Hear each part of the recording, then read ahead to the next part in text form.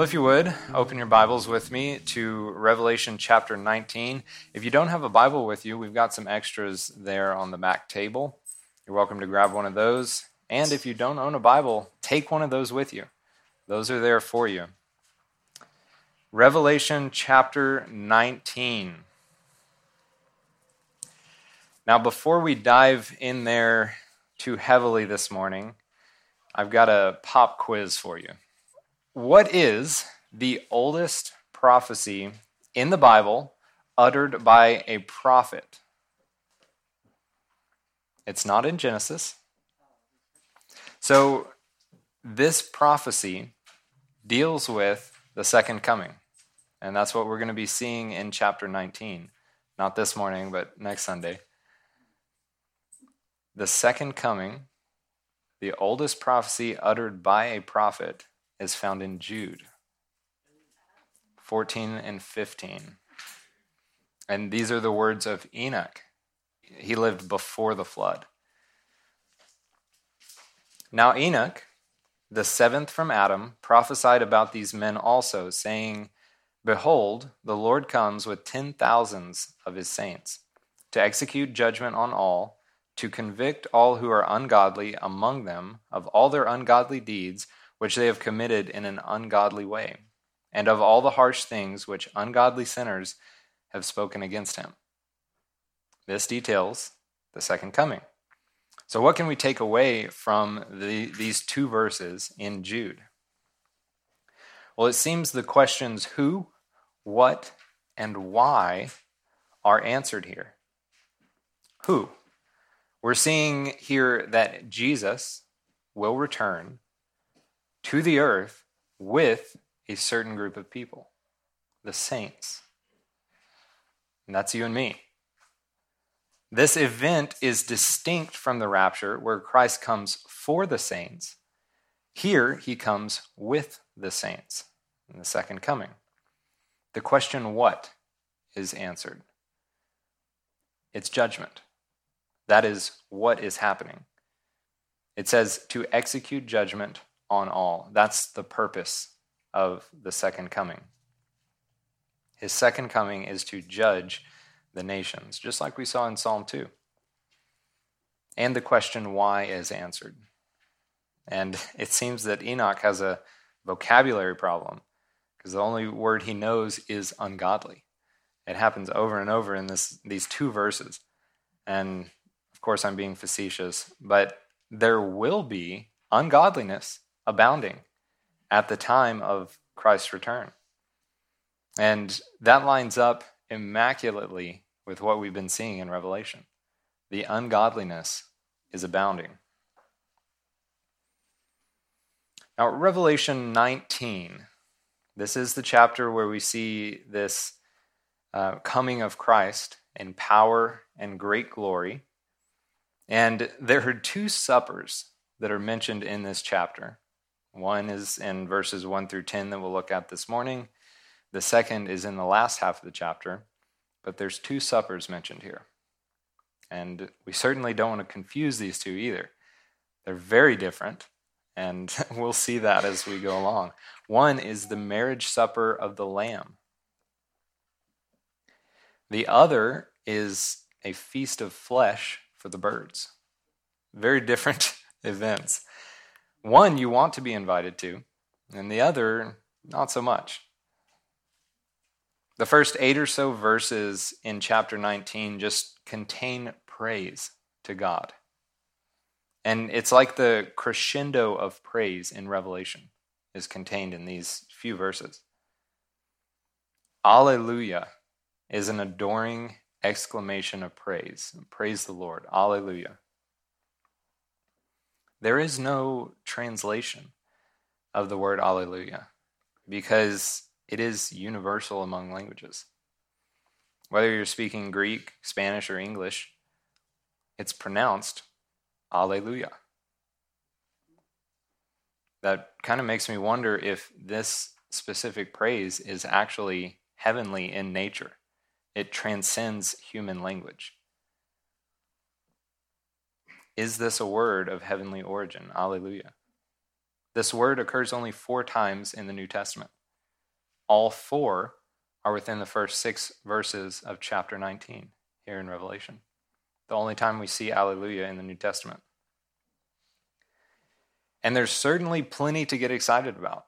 This is an exclamatory praise. Alleluia. There is plenty to get excited about here. Things are wrapping up on the earth. God's wrath at this time has already been poured out on the earth. Babylon has fallen, and the wicked men of the earth are being gathered together at Armageddon for this final battle. And the second half of chapter 19 tells us what happens at that, quote, battle. But, spoiler alert, Jesus wins. This battle isn't much of a battle at all. Verse 1 in chapter 19, I'm going to go ahead and read through the first 10 verses here. After these things, I heard a loud voice of a great multitude in heaven, saying, Alleluia! Salvation and glory and honor and power belong to the Lord our God. For true and righteous are his judgments, because he has judged the great harlot who corrupted the earth with her fornication. And he has avenged on her the blood of his servants shed by her. Again they said, Alleluia! Her smoke rises up forever and ever. And the 24 elders and the 4 living creatures fell down and worshipped God who sat on the throne, saying, Amen, Alleluia. Then a voice came from the throne saying, Praise our God, all you his servants, and those who fear him, both small and great. And I heard, as it were, the voice of a great multitude, as the sound of many waters, and as the sound of mighty thunderings, saying, Alleluia! For the Lord God omnipotent reigns. Let us be glad and rejoice and give him glory. For the marriage of the Lamb has come, and his wife has made herself ready. And to her it was granted to be arrayed in fine linen, clean and bright. For the fine linen is the righteous acts of the saints. Then he said to me, Write, Blessed are those who are called to the marriage supper of the Lamb. And he said to me, These are the true sayings of God. And I fell at his feet to worship him, but he said to me, See that you do not do that. I am your fellow servant and of your brethren who have the testimony of Jesus. Worship God, for the testimony of Jesus is the spirit of prophecy. Verse 1, after these things. Again, it's this phrase, metatauta. After these things, or hereafter. And this is the metatauta we've all been waiting for. This is after the fall of Babylon, after God's wrath is poured out. It only gets better from here. And the next few weeks are going to be awesome. If you stuck with us as we've moved through the tribulation and all of the judgment that comes with that time period, congratulations, because we've made it out of that. And we've still got some birds to feast on flesh in the next few verses, but for the most part, we're out of all of this. And we're coming into the glorious revelation of Jesus Christ, his unveiling, his return, his kingdom, and onward. Have you been making note of the rejoicing in Revelation? There's not a lot. There's not much rejoicing to be done throughout the whole book. And there are only 3 instances that actually use the word rejoice. The first is rejoicing from those earth dwellers, the people that are on the earth during the tribulation, when the beast is able to kill the 2 prophets, or the 2 witnesses. They rejoiced and made merry. Revelation 11:10. And those who dwell on the earth will rejoice over them, make merry, and send gifts to one another, because these 2 prophets tormented those who dwell on the earth. So they're rejoicing, they're happy, but that's the earth dwellers. That's not the Christians, that's not the saints. The second instance is in Revelation 12:10, calling to the heavens and to those in them to rejoice over the fact that the overcomers have overcome the wicked one by the blood of the Lamb and the word of their testimony. Now, this rejoicing is from the heavens and those who occupy the heavens. The third instance of rejoicing we saw last week, Revelation 18:20, when those in heaven were called to rejoice over the destruction of Babylon. And now in chapter 19, praise is literally ringing through heaven. And this great multitude breaks out in this climactic doxology of Revelation, bringing praise to the one who deserves it. Hallelujah. Salvation and glory and honor and power belong to the Lord our God. In the original text, the definite article appears before each of these ascriptions of praise. And that would read like this: the salvation and the glory and the power belong to the Lord our God. Not some glory, not some salvation, not some power. The entirety of salvation, all of the glory, all of the power belong to the Lord our God. The only salvation, the only glory, and the only power belong to the Lord our God. For, that indicates causation. For, true and righteous are his judgments. You know what we can learn from this praise? If nothing else, we should take note of what's not here. What is conspicuous in its absence? If you take nothing else away from studying this praise, take note that there is no questioning of why. We don't see, why, God, did you let this thing happen to me? Why, God, would you judge this person or this situation this way? Why? It's not there. True and righteous are his judgments. True insinuates veracity, its genuineness and sincerity. Righteous insinuates that his judgments are just and fair. There is no questioning the fairness of his judgments at this time. Only praise at his justice and his sincerity. Because he has judged the great harlot who corrupted the earth with her fornication.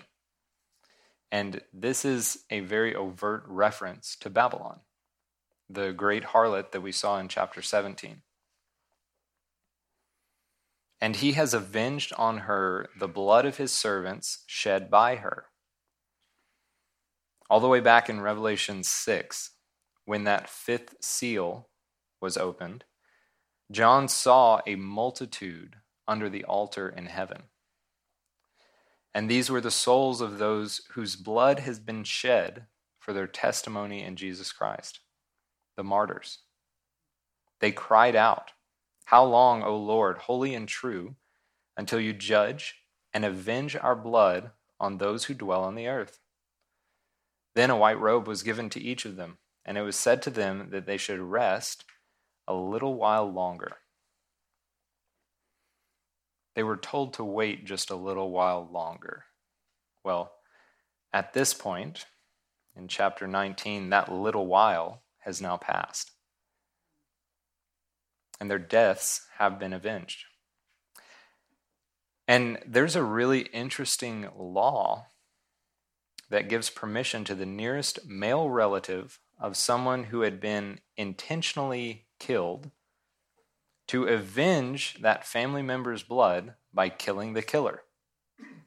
And they were called the avenger of blood in this Mosaic law. And you can reference Numbers 35 19, and Numbers 26 and 27, as well as Deuteronomy 19, 11, and 12, for more on the avenger of blood. But it seems that this is now God acting as the avenger of blood on behalf of the martyrs. It's an interesting dynamic that was set up in the Old Testament law that is now fulfilled in Christ.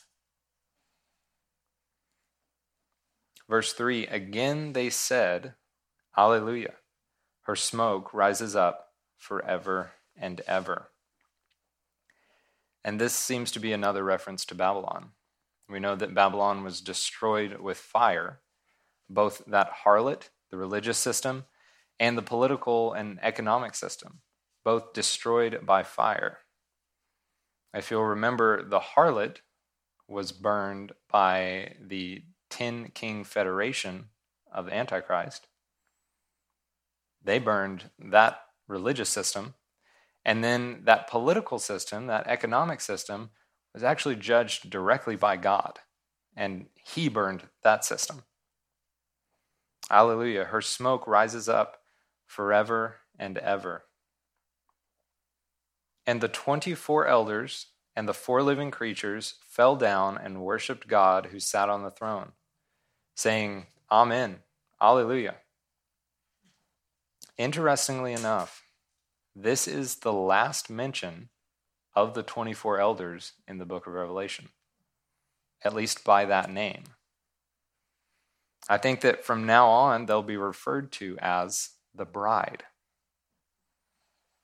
It seems rather instructive that the 24 elders don't show up with the bride. The 24 elders stop being mentioned when the bride starts being mentioned. It seems like they're almost referring to the same group of people. And that seems to bolster our position that the 24 elders represent the church. The bride also represents the church. Verse 5, then a voice came from the throne saying, Praise our God, all you his servants, and those who fear him, both small and great. Now, this voice comes from the throne and calls for praise. And that voice is answered by this voice like a great multitude in verse 6. As the sound of many waters and as the sound of mighty thunderings. Now, most of us have probably heard great rushing water or that thunder that shakes the house in the middle of the night, wakes everybody up. That's what he's hearing right now.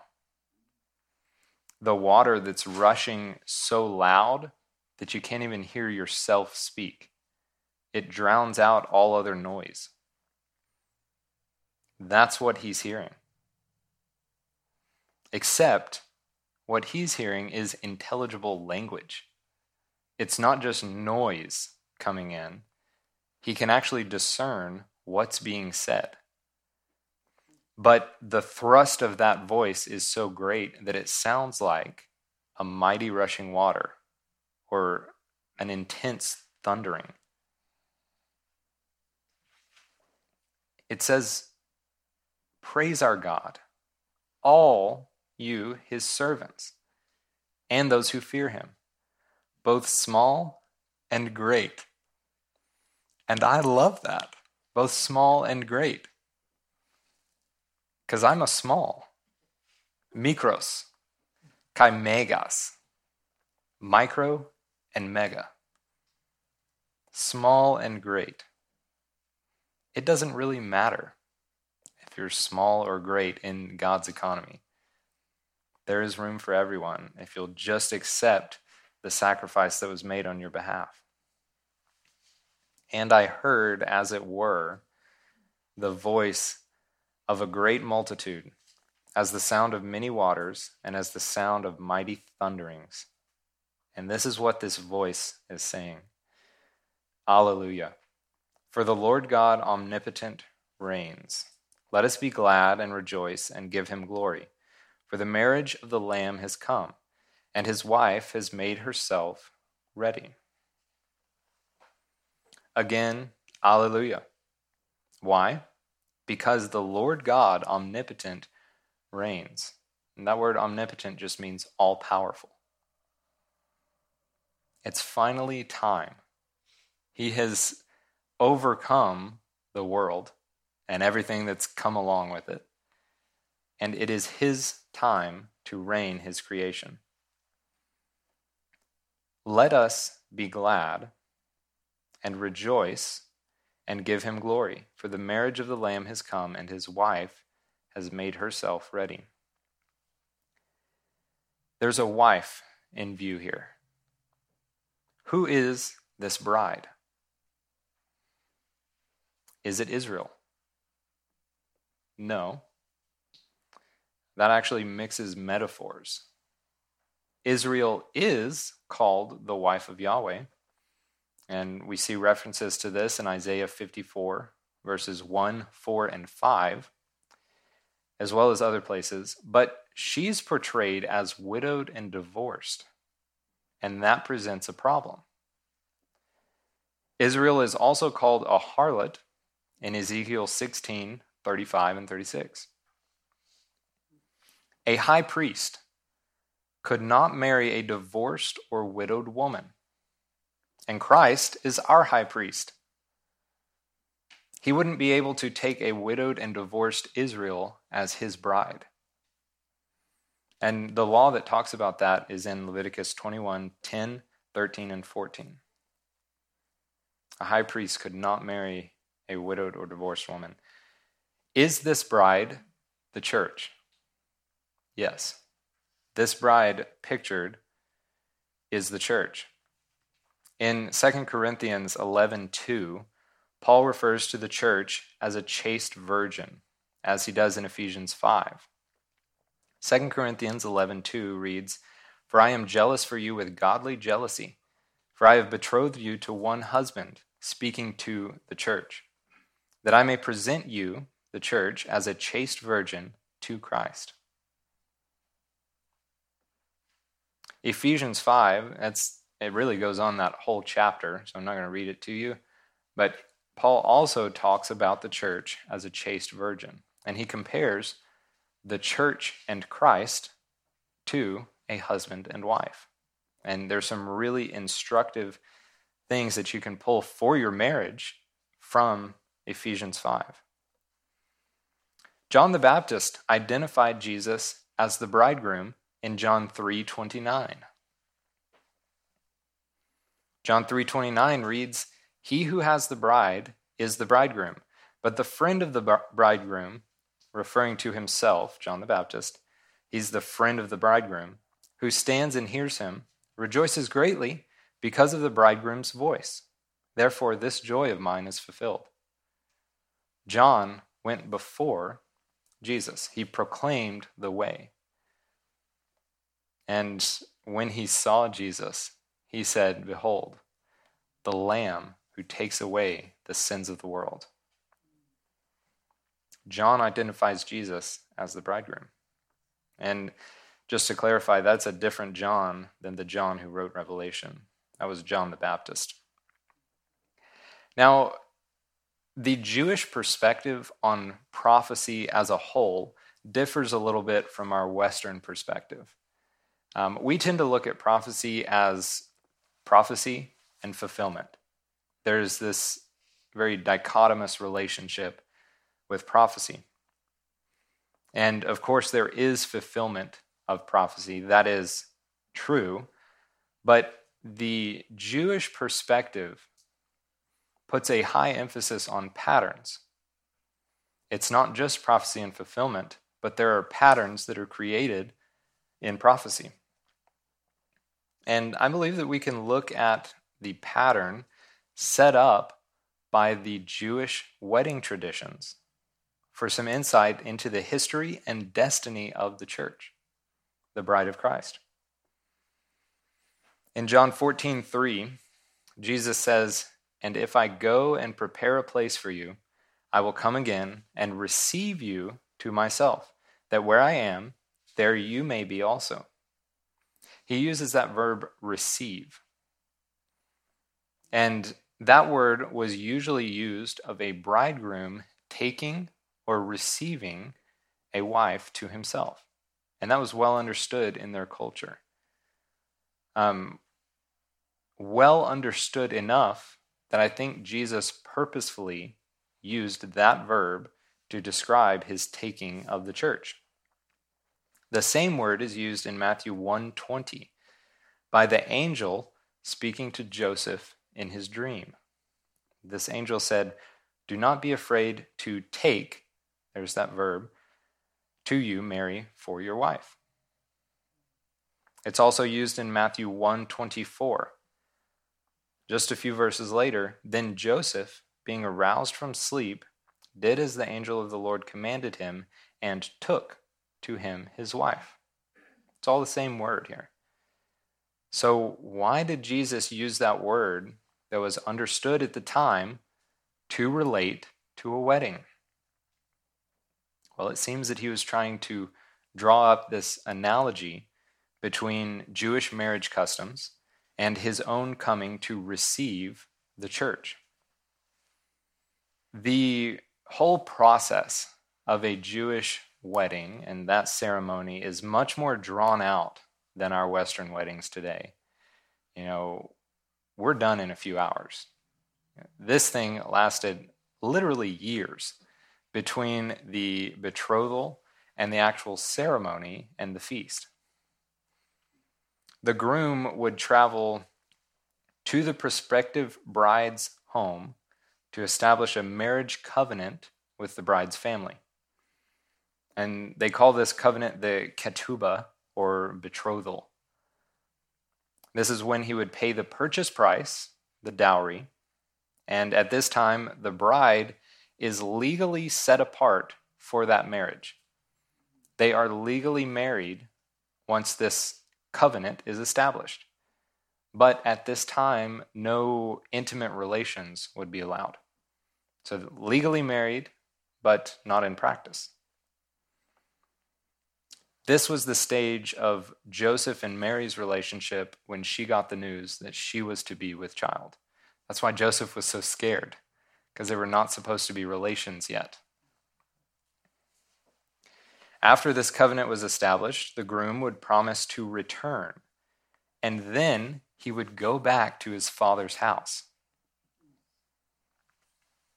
During this time that they were separated, he would prepare living quarters for he and his bride. As he arrived, he and his male escorts would wait outside the bride's house until she came out to meet them. So he's gone away after making this covenant. He's spent, it was usually about a year, making preparations, living conditions being built. He comes back to receive his bride, and it was unannounced. She didn't know when exactly he was going to return. She knew the kind of time and season. It was about a year, but she didn't know the day or the hour. When he arrived, he would come with some of his friends, some male escorts. They would wait outside of the bride's house for the bride to come out when she was ready, and then they would take her back with them to the father's house. Yeah, it's already, you're seeing where we're going. When she came out, they would both return to his father's house and would hide away in a room that they called the bridal chamber. And this event was known as the 7 days of the bridal chamber. They would hole up in this bridal chamber for 7 days. They would also have a feast that would last for 7 days as the friends and family celebrate the wedding. And at the time that these 7 days came to a close, the groom would come out of the chamber with his bride unveiled, so that everyone could see his bride. And of course, this is a picture of Christ in the church. The marriage is fulfilled in Christ. And I've got a little graphic for you. This is how this marriage is fulfilled in Christ. We have a covenant established with Christ. 1 Corinthians 11:25. In the same manner, he also took the cup after supper, saying, "This cup is the new covenant in my blood. This do as often as you drink it in remembrance of me." That's when the covenant was established. The purchase price for the bride was paid. 1 Corinthians 6:19 and 20.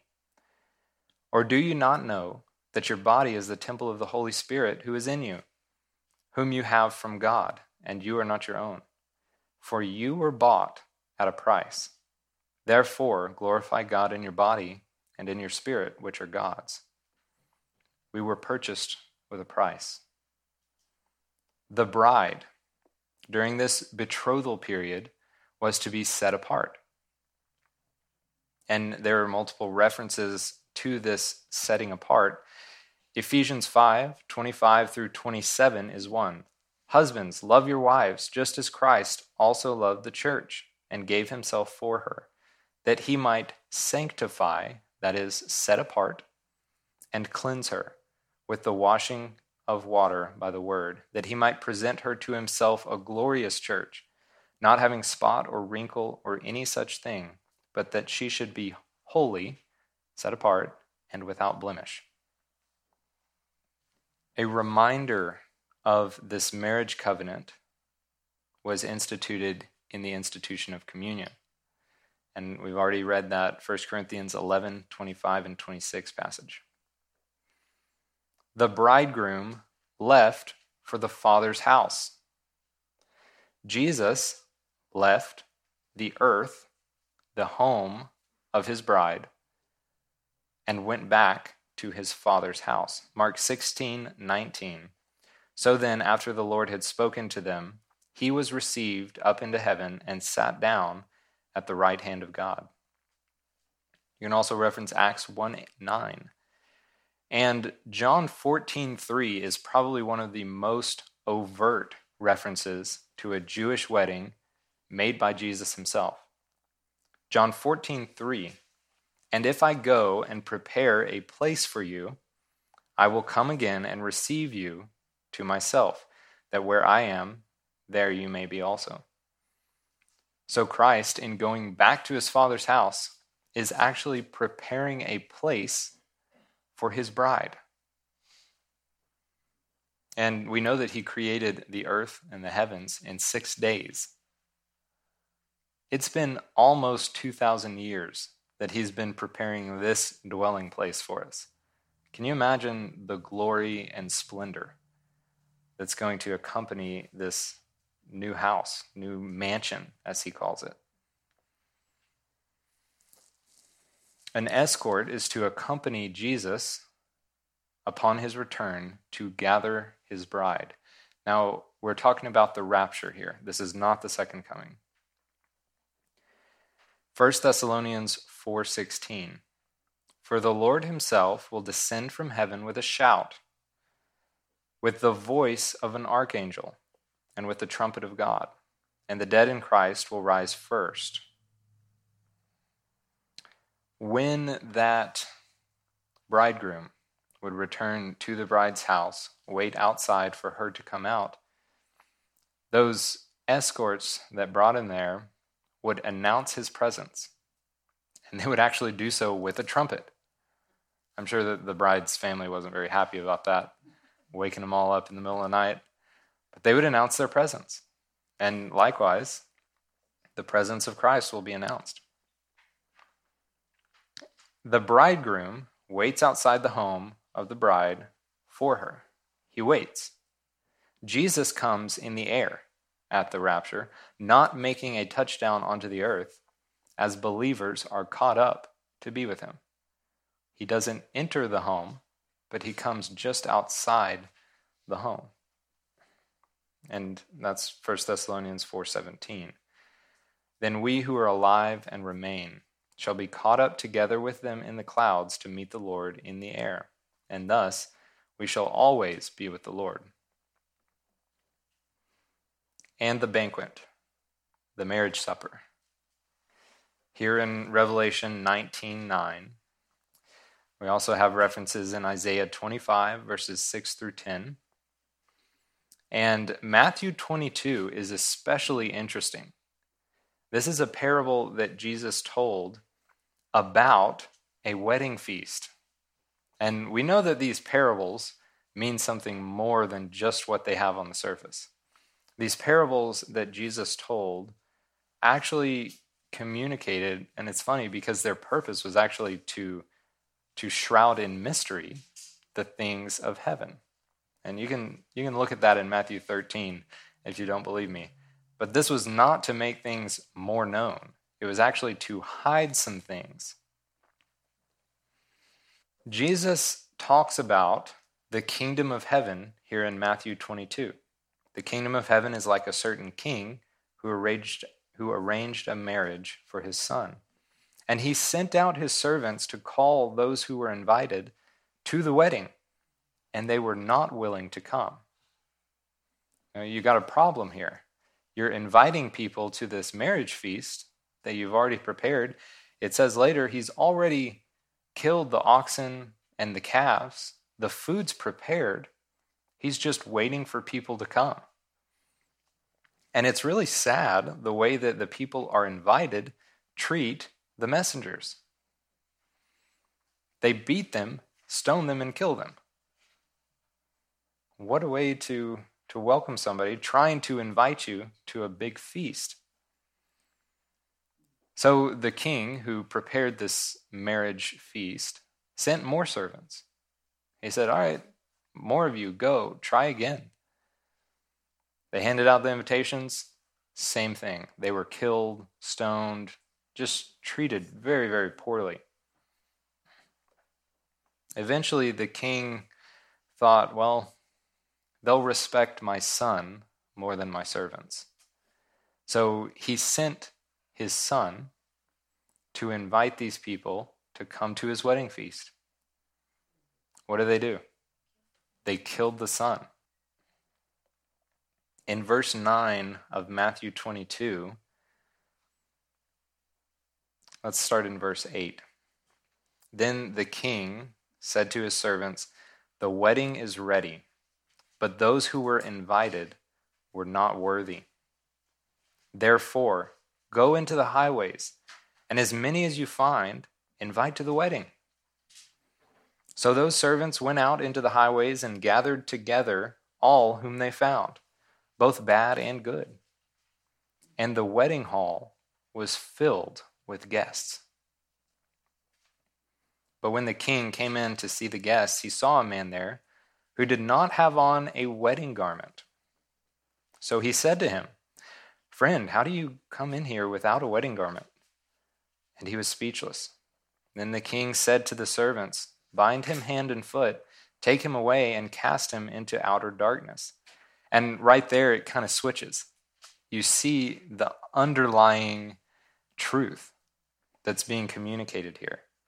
Bind him hand and foot, take him away and cast him into outer darkness. There are spiritual truths being communicated here. There will be weeping and gnashing of teeth. For many are called, but few are chosen. Many are called. Many receive an invitation to the marriage supper, but few are chosen. In contrast to how many have been invited, not very many will show up. But still, it says that the wedding hall was filled with guests. This banquet, this marriage supper, you have to have the right clothes. That guy that they kicked out, said he didn't have a marriage garment. What in the world is that all about? Verse 7, let us be glad and rejoice and give him glory, for the marriage of the Lamb has come, and his wife has made herself ready. And to her it was granted to be arrayed in fine linen, clean and bright. For the fine linen is the righteous acts of the saints. Here we have the wedding garment. Fine linen, clean and bright. And this is an idiomatic use of fine linen. It says that this fine linen is the righteous acts of the saints. Now, I don't want you to let this phrasing, the righteous acts of the saints, trip you up, because we're not talking about a works-based salvation. They weren't granted salvation based on their righteous acts. But once you're saved, your faith should be demonstrated by works. There should be works that accompany a saving faith in Jesus Christ. And James writes all about this in chapter 2 of his epistle. He says faith without works is dead. A living, breathing, active faith is demonstrated by how you live.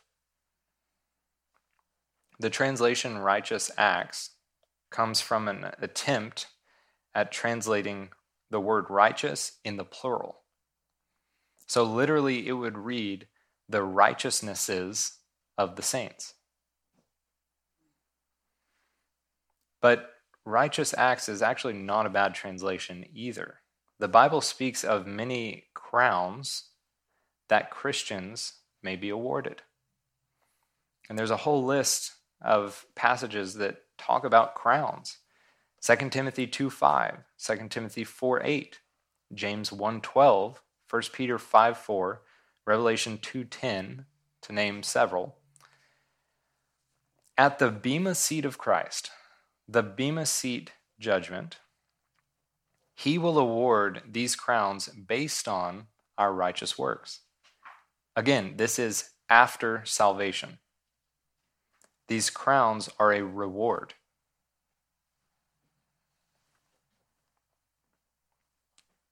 Judgment seat. That phrase is translated from one Greek word that is bema.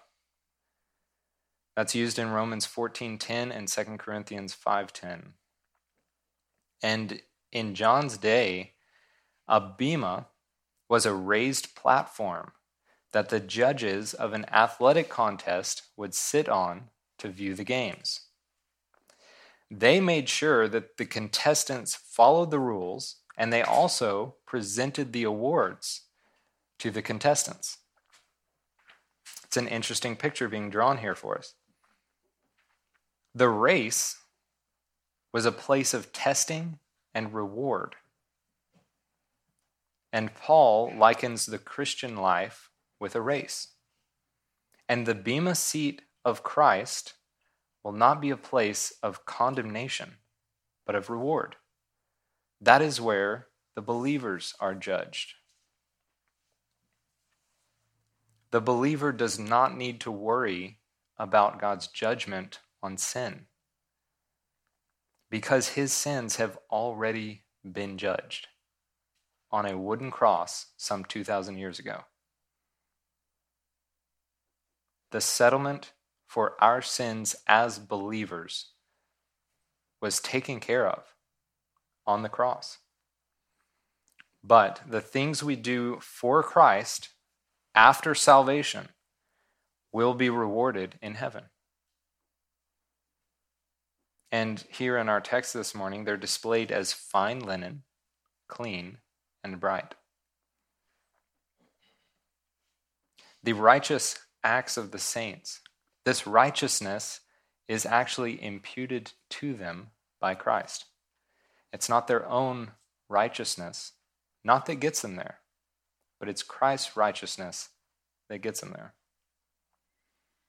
Verse 9. Then he said to me, "Write, blessed are those who are called to the marriage supper of the Lamb." And he said to me, "These are the true sayings of God." This is the first of two suppers in this chapter, as I mentioned, and you definitely don't want to get them confused. In this one, you're a guest of honor, but in the next one, you are the main course. And that's not where you want to be. Further, there's room for more guests in both of these feasts. We want to make sure we're on the right side of this. And I'm actually not being facetious for a change. There is actually a feast of flesh in verses 17 and 18 in chapter 19. And an angel calls the birds to gather for the supper of the great God, that you may eat the flesh of kings, the flesh of captains, the flesh of mighty men, the flesh of horses, and of those who sit on them, and the flesh of all people, free and slave, both small and great. This is the meal for the birds after Armageddon. That's what that is. There's only one supper that I want to be at, and that ain't it. Verse 10. And I fell at his feet to worship him. But he said to me, "See that you do not do that. I am your fellow servant and of your brethren who have the testimony of Jesus. Worship God, for the testimony of Jesus is the spirit of prophecy." John here falls at the feet of this angel. But what does the angel do? He stops John from worshiping him. This is the reaction of all the angels of God. They do not accept worship. Fallen angels, on the other hand, love worship. And there's just something in John that longs to worship. And I don't blame him. Look at all of what he has just seen, been a part of, heard. All these colors, these different scenes that are literally out of this world. He just wants to worship. And we all have that tendency to worship. As humans, we long for something greater than ourselves. And when we identify something more powerful than we are, we tend to latch onto it. And this is one of the reasons that the world of the occult is so attractive to so many people. Because it is a higher power, higher than us. But we are told as Christians to test the spirits, to see if something is from God or not from God. And unfortunately, not everyone cares about the source of supernatural power, whether it comes from God or Satan. But we know who wins in the end. And we do want to take care that we're on Jesus' side. The entirety of Scripture makes it very clear that there is black and there is white. You're either with him or you're against him. And a immense lie that's being perpetuated today is that there is a gray area. It's Christian yoga. It's Christian tarot cards. There's all these Christianized versions of things. And those are extreme examples. I want to watch this movie. And it's not too bad, but, maybe God would be okay with it. Just one time through. Just give it a quick watch. You're either with him or you're against him. And if you have the Holy Spirit, you know what you're getting into. There is no question deep down. We want to be careful that we take Jesus' side. And that should be our heart's desire. If we are born again into the body of Christ, we should want to glorify him with everything that we do. There shouldn't be a tendency to skirt the edge. If you're looking at the Grand Canyon, you can enjoy it from about 6 feet away. You don't need to be right here looking over and trying to balance. You can enjoy that from a few steps back. Several steps back. And that should be the intent of our hearts. If we are with Christ, we should want to glorify him. I am your fellow servant and of your brethren who have the testimony of Jesus. Now, what he's not saying is that he's been redeemed by Jesus the same way John has. Angels cannot be redeemed. Once they make their decision, they are set in that decision. They always have the opportunity to walk away from God. We saw a big rebellion of angels in Genesis 6. They walked away from their Creator. Here's the difference between us and angels in this respect. Angels were created, fully matured. They do not reproduce. There is a fixed number of them. They were created by God with knowledge of him. They saw him. They talked with him. They interacted with Almighty God. When we're born, that's not the case. We can't see God. We can't interact with them in the same way that they could. They were given knowledge. And when they rebelled with knowledge. We were born into sin. Sin, literally, I believe, runs in our DNA. We were born into that. We can be redeemed out of that. They rebel with knowledge. We rebel in ignorance. And because it's our natural propensity. That's why we're different from the angels in that humans can be redeemed. Our souls can spend eternity with Christ, even though we're born into a fallen state. So he's not saying that he has the same testimony of Jesus that John does, but he is saying, I know Jesus, just like you do, and I'm not him. I am creation, just like you are. You see, even angels with their unfathomable abilities and their way of locomotion even, they're so much more powerful than we are. We can't even shake a stick at that. But Jesus is that much more powerful than they are, times 10,000. It's a difference between creator and creation. I can I can assemble a little Play-Doh model of a human. And that's made in my likeness. He's got a head, a couple arms, a couple legs, a torso, we're good to go.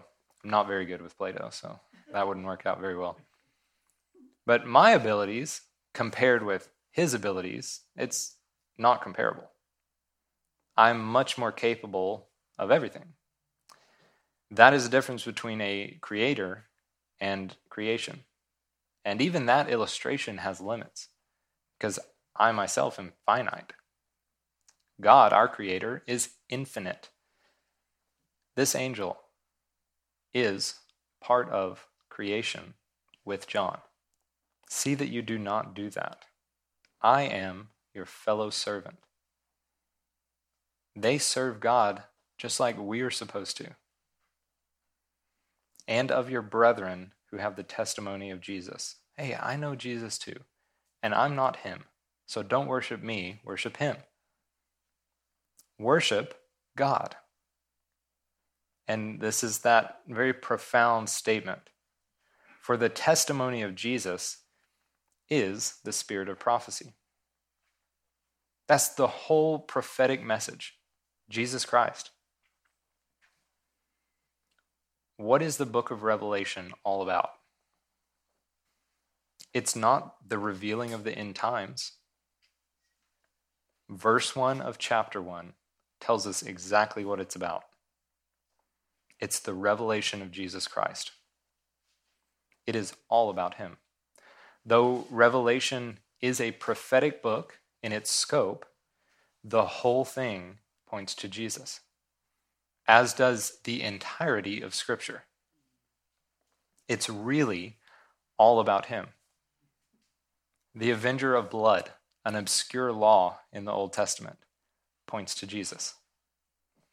Every law relates to Jesus. It's all foreshadowing the substance, which is Christ. The testimony of Jesus is the spirit of prophecy. Now, I do want to make something clear, that this morning you can accept your invitation to the wedding feast. It's already been extended to you. But you have to RSVP, and you have to make it known that's my intended destination. You have to believe that Jesus is Christ. He is God's Son, and he came to the earth to die for us. But he didn't stop there. He was raised from the dead. He rose. He went to be with his Father, and he's preparing a place for us there. He will come again. We will be caught up to be with him at the rapture. From then on, we're never separated from him again. Unbelievers must die the second death. We don't ever have to experience that separation from God. Once we are with him, that's all she wrote. You know, it's interesting too, thinking about all of the passages that relate to marriage. A wife has to leave her family to be cleaved to her husband. She never goes back into that family. Perpetually, she is with her husband. This morning, you can accept your invitation to the wedding supper, the wedding feast of the Lamb. And that is the prime directive for you Star Trek fans. That is what it's all about. Living your life with Christ. Because once you accept him, you're sealed. Your salvation is sealed. But that is just the beginning. After you accept him as the Lord and Savior of your life, you live for him. I don't remember who said it, but someone said it's easier to die for Christ than to live for him. I don't know. It is tough to live for Christ because the world, our flesh, and Satan are constantly at war with Christ in us. But we do have the power to overcome them. How do we overcome the wicked one? Well, Revelation 12 tells us, by the blood of the Lamb and by the word of our testimony in Jesus Christ. Let's close our study in the word of prayer. I'm also going to bless the chili so that when you get over there, we can go right to it, okay? Please pray with me.